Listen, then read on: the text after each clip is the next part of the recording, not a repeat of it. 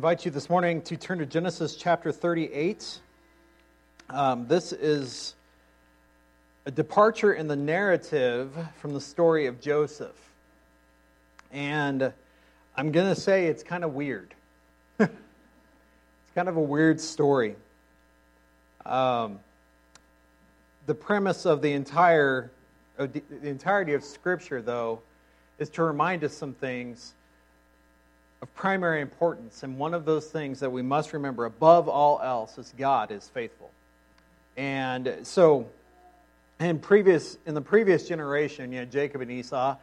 Jacob was the second child. God chose him to carry the birthright, and how that all worked out was a little strange. If you go back a few chapters later in the day, you can read about that, Jacob and Esau and the selling of the birthright, and things like that. But ultimately, we get to this place now where you have 12 of Jacob's sons, and he has one daughter.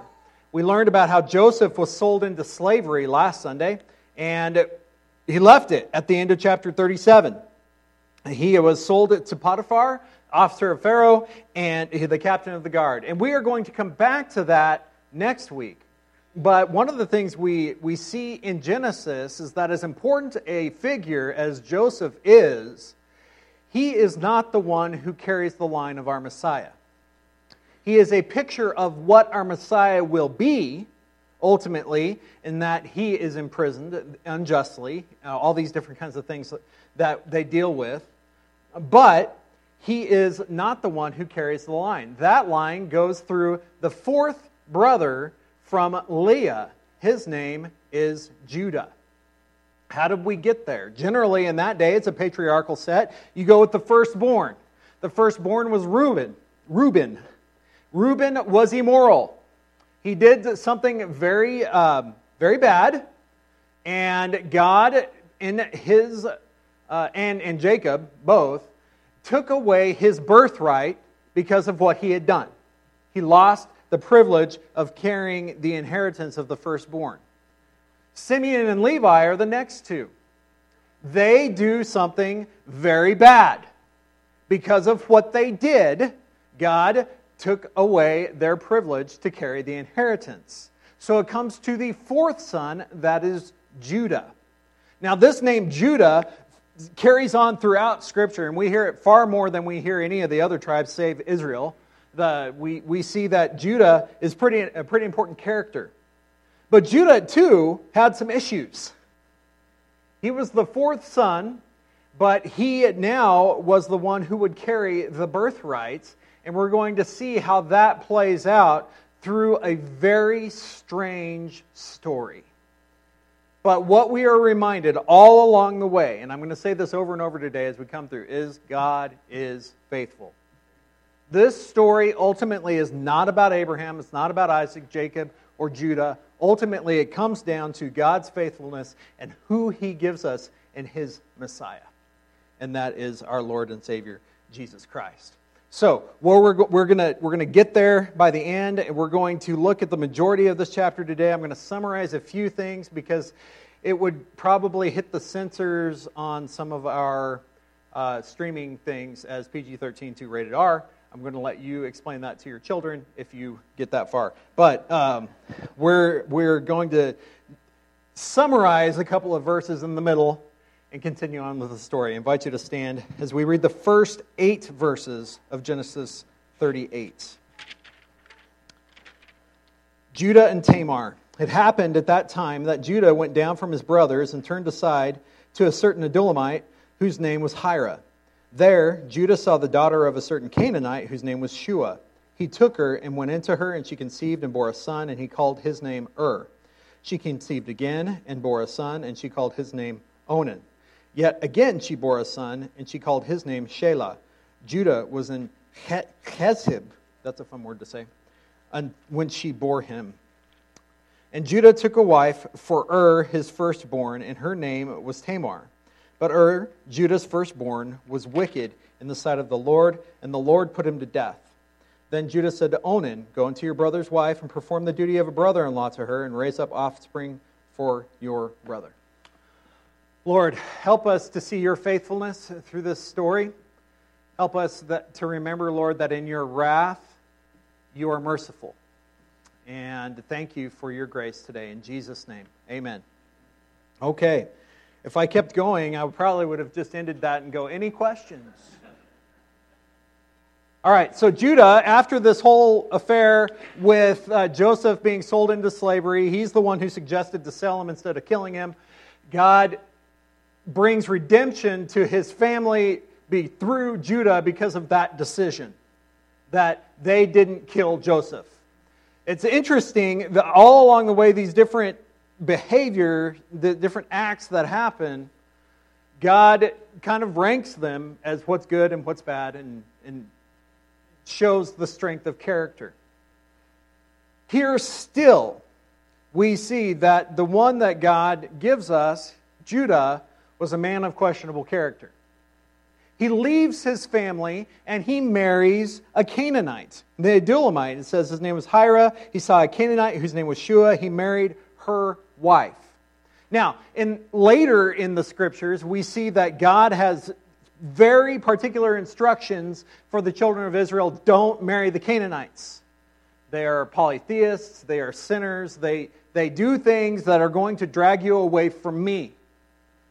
And even back to this point, he has encouraged his children, that would be the children of the promise, Abraham, Isaac, and Jacob, to not stray far from the faithfulness of those who would serve the one true God. So their family lines are pretty parallel in some ways, but things are shifting in that. Now, Judah, though maybe favored because of his protection of Joseph, still shows himself to be a sinner. Still shows himself to be disobedient. He marries a Canaanite. The woman gives birth to 3 sons. I love it in these stories because we have 2 kids, and I remember all this anticipation of the pregnancy, right? Here comes the baby. Here comes the baby. Is it going to be today? Is it going to be tomorrow? This and that. And in the Bible, it's like she had a son. And then she had another one. And then she had another one. That's the way it all works out, right? In history, we read those things a lot shorter. Are they big events in time? Absolutely. However, the way they summarize it is in just a few words. But he has 3 sons, Onan, and Shelah. The firstborn, it says, was wicked in the sight of the Lord in verse 7. We don't know what he did, but God was not pleased, and he brought his judgment. And it says here, clearly, the Lord put him to death. Was married. He was married to Tamar, another Canaanite woman. Judah said to Onan, now this is where we come into some of the interesting things about the traditions of the cultures and the instructions they get along the way. Go unto your brother's wife and perform the duty of a brother-in-law and raise up offspring for your brother. In the law, later on, we see something, I think it's Deuteronomy chapter 25. You can test me on that later. But we see something happen called levirate marriage. And I am so thankful that Jesus died on the cross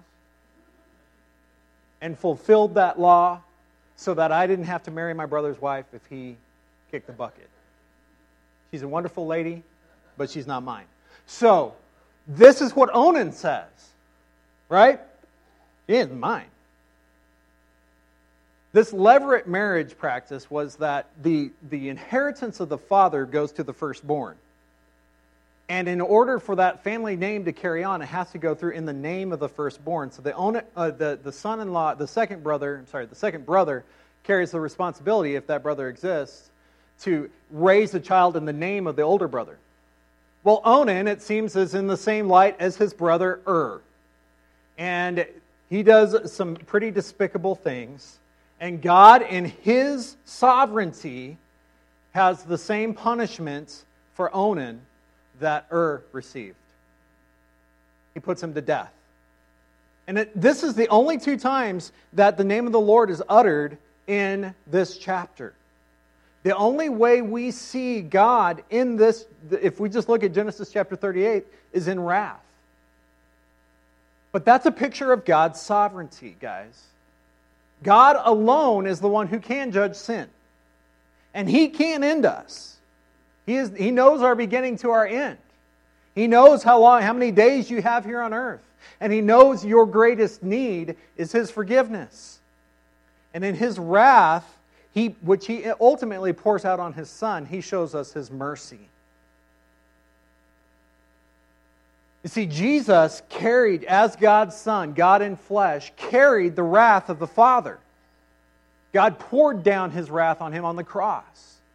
And that's ultimately how we see the fulfillment of God's love, is through His punishment of His own Son for our sins. Sin bears consequences. The wage of sin is death. But the gift of God is eternal life. And that's what we see here work out, is that God keeps His promise to Abraham, who is no longer on earth, to Isaac and to Jacob, and now carrying forward to the Messiah. So, Onan dies. Tamar, the wife, is left out to dry.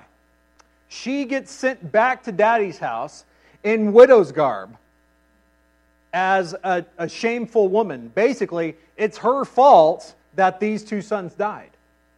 Is that fair? No. But something's wrong with this lady, and we're going to send her home. The problem for her then is that she lives a life of shame and grief from that moment on. And along the way, Judah makes the promise that his third son, Shelah, will be hers eventually, but he's not old enough to marry yet. Well, some time passes. She realizes Judah's not going to keep his promise, because Shelah then is old enough to be married. Verse 12, here we go. Verses 10 through 9 through 12, or through 11, you can read on your own. In the course of time, the wife of Judah, Shua's daughter, died. When Judah was comforted, he went up to Timnah to his sheep shearers, and he and his friend Hira the Adullamite. So the guy he went and was buddies with go down at the season of harvest, basically, or the season of the sheep shearing, to make their living. They were expected to go into the city then to see this happen. And when Tamar was told, "Your father-in-law is going up to Timnah to shear his sheep," she took off her widow's garments and covered herself with a veil, wrapping herself up, and sat at the entrance of Enaim, which is on the road to Timnah. So on one of the little towns along the way between Judah's land and between Timnah, the city where he was taking the sheep to be shorn. For she saw that Shelah was grown up, and she had not been given to him in marriage. This is a woman who is desperate. She has been left without any course of action but her own desperation. So what we find is Judah, who is not behaving in a godly manner. We find his two sons, who obviously did something, and one of them obviously that displeased the Lord, who lost their lives. And now Judah doesn't want to lose his third boy, because this woman's cursed. It's all her fault. Is that the truth? No. But she has come to this place now of desperation, because in her own home, it's likely that she has been shamed as well back in her father's house. They said, "You've been sent back. You were supposed to be a part of their family for good." Now she's being cared for, but she's been shamed. And that's a big thing in that day. So, how does she take it into her hands? Let's get to PG-13 time here. When Judah saw her, he thought she was a prostitute, for she had covered her face. He turned to her at the roadside and said, "Come, let me come in to you," for he did not know she was his daughter-in-law. She said, "What will you give me that you may do this?" He answered, "I will send you a young goat from the flock." She said, "If you give me a pledge until you send it," he said, "What pledge shall I give you?" She replied, she's smart. She is really smart. She basically asked for his driver's license.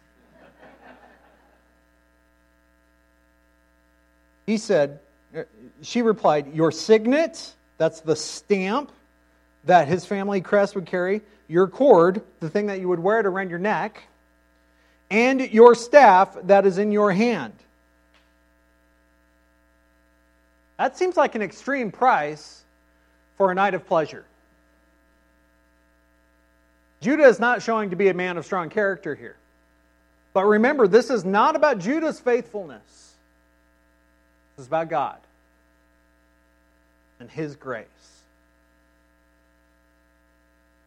She replied, your signet and your cord and your staff that is in your hand. So that he gave them to her, and he went into her, and she conceived by him. Then she arose and went away, and taking off her veil, she put on her garments of her widowhood. So she disguised herself as one of these women who would be outside these pagan temples and offering themselves to the men that came by and worship to their demon gods, basically. So she deceived, and in that she conceived. She never took off her veil, her face covering, so Judah didn't know it was her. And plus, how much time had passed? We don't know. But she's obviously still of childbearing years. So, Judah remembers what he promised. I guess there's something to be said for that. Verse 20. When Judah sent the young goat by his friend the Adullamite to take back the pledge from the woman's hand, he did not find her. And the men of the place, and he asked the men of the place, where is the cult prostitute who was at Enaim at the roadside? And they said, no cult prostitute has been here. So she returned to Judah and said, I have not found her. Also, the men of the place said, my eyes crossed. I'm sorry. I thought I was reading the same thing, but he was just repeating himself. No cult prostitute has been here. Verse 23, and Judah replied, let her keep the things as her own, or we shall be laughed at. You see, I sent this young goat, and you did not find her. So, he tried, but he's not going to make a fool out of himself in the process trying to redeem himself with this woman. It's not worth it to him. Again, not a good show of his character, but also he was trying to save face. You know, we do that all the time. Maybe not like this. This is weird. But we try to cover our own sin up, right? We try to make excuses for the ways we behaved. And there may be reasons that we make the choices we do, but ultimately it's because we're sinners. We need forgiveness and we need grace. And sometimes maybe we need to approach it the way Judah here and said, I made my efforts, let's leave it alone. God, though, doesn't forget. God is faithful. He does judge sin, which he's really in the midst of doing right here. Judah can't cover it up. He's not trying to cover it up, really. But he's really forgotten at this time about the promise he made to Tamar, that the third son would be her husband. So she lives in shame. She comes in desperation. And she figures out this way to make it happen. Kind of strange. You want to see this in a soap opera? But remember, the whole point of the Scriptures is to remind us, God is faithful. He has a plan and He loves us. In His grace, He blesses this woman who was so desperate. In His grace, He blesses Judah, who really didn't deserve it. About 3 months later, it says in verse 24, Judah was told, Tamar, your daughter-in-law, has been immoral. Moreover, she is pregnant by immorality. And Judah said, bring her out and let her be burned. Well, somebody forgot his own sin. In the first place, he forgot that he was, that's the double standard we get, right? We want to have forgiveness for ourselves, but everybody else better deal with what they did. You got to deal with what you did. No, don't get on me about what I did. I'm sorry. Well, Judah here has again not paid attention to his own immorality, his own misbehavior. Bring her out and let her be burned. She has a plan. Remember that driver's license we were talking about? As she was being brought out, she sent word to her father-in-law, by the man to whom these belong, I am pregnant. And she said, please identify who these are, the signet and the cord and the staff.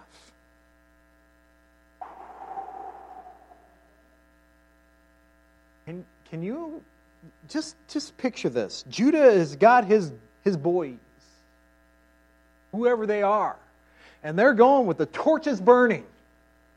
They're going to burn this woman who's been immoral. And here comes the messenger.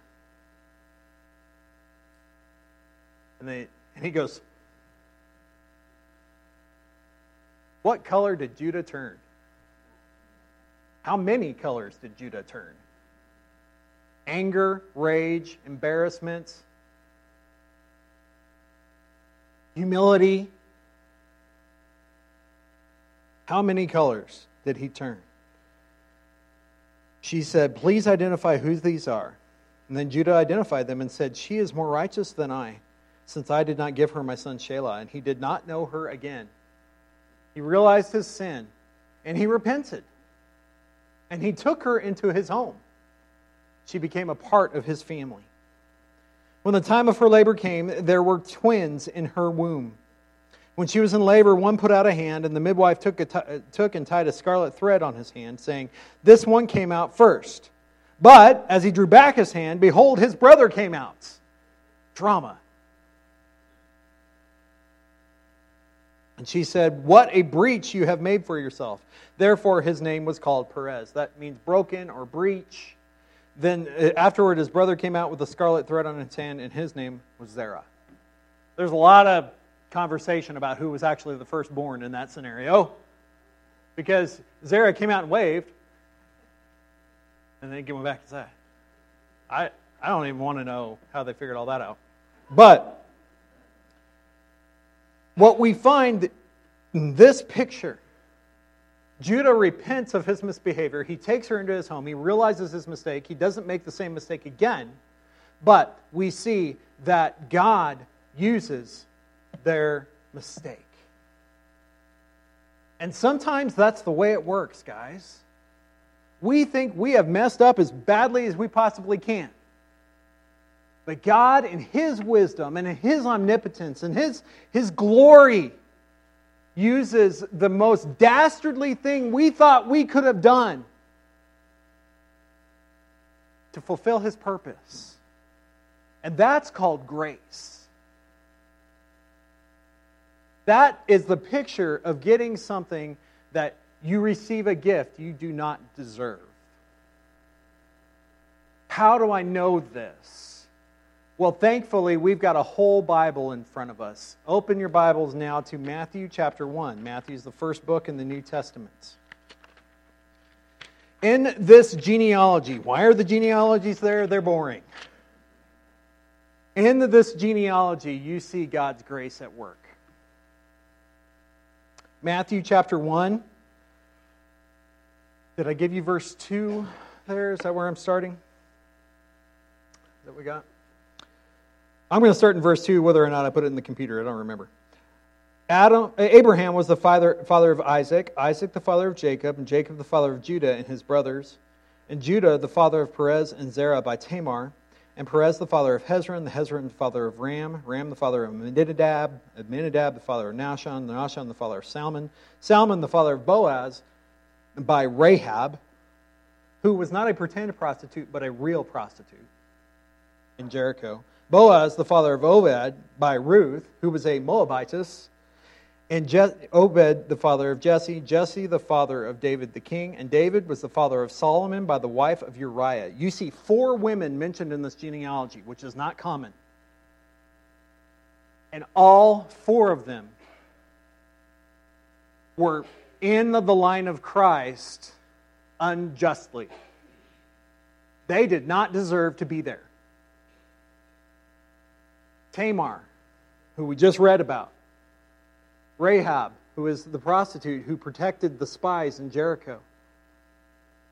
Ruth, who was a Moabitess. She wasn't even in the people. She was a descendant of Lot. And then Uriah, the wife of Uriah, Bathsheba, who was David had her husband killed because he got her pregnant. Questionable people who God brought through this scarlet thread of His love and brought redemption, ultimately leading to verse 16 in Matthew 1. Jacob, the father of Joseph, the husband of Mary, of whom Jesus was born, who is called Christ. God's grace is at work continually. And if He can work through these characters, anybody want to raise their hand if they've done stuff that bad?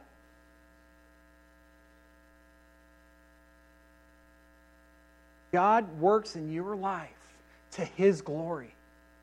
And He wants to bring you to salvation. And He will work through you despite your sin. He wants to forgive you. He wants you to find your salvation in Him by trusting in this Savior, Jesus, the Messiah, the one who paid the penalty for our sins on the cross and rose again on the third day. And He offers you this promise, and He's offered it to us from eternity past. How long ago was Genesis chapter 38? Well, if I did my math right, which is relative because I'm a musician and I can count to 4, but 3,600 years? 3,700 years? 1,600 years later, here came Jesus, and now here we are. This is His grace at work in our lives. I know that some of you think that you have done things that you cannot be forgiven of. But I'm going to tell you, there's somebody who's done something bigger in the Bible that God brought forgiveness. The man who wrote half the New Testament, the Apostle Paul, was a murderer. And God saved him. God saves adulterers, He saves murderers, He saves liars. And guess what? It's all sin. And the price of sin is our death. And that death is fulfilled in Christ on the cross. And He offers you new life because of His resurrection. It's all about God's plan, guys. And that's why this is here. In the midst of all of this, God is faithful to bring redemption to humanity. Will you receive the gift of forgiveness of your sin? In a moment, David's going to be down here at the front during our invitation time. David Britton. I got to go back up and celebrate something else here that we get to at the end. But if you need somebody to pray with you, he's going to be here. If you need that gift of salvation, you need to receive that gift. Today's the day to do it. We're going to see a great picture of that celebration here in a few moments. God is good. Follow Him. Let's pray. Lord, You are good.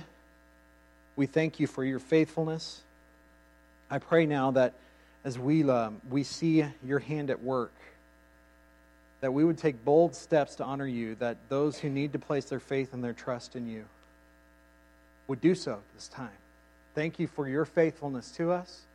And I pray, God, that You would be at work in each of our lives to walk in obedience to Your word. Help us to be faithful to You the way You've shown Your faithfulness in us. In Jesus' name.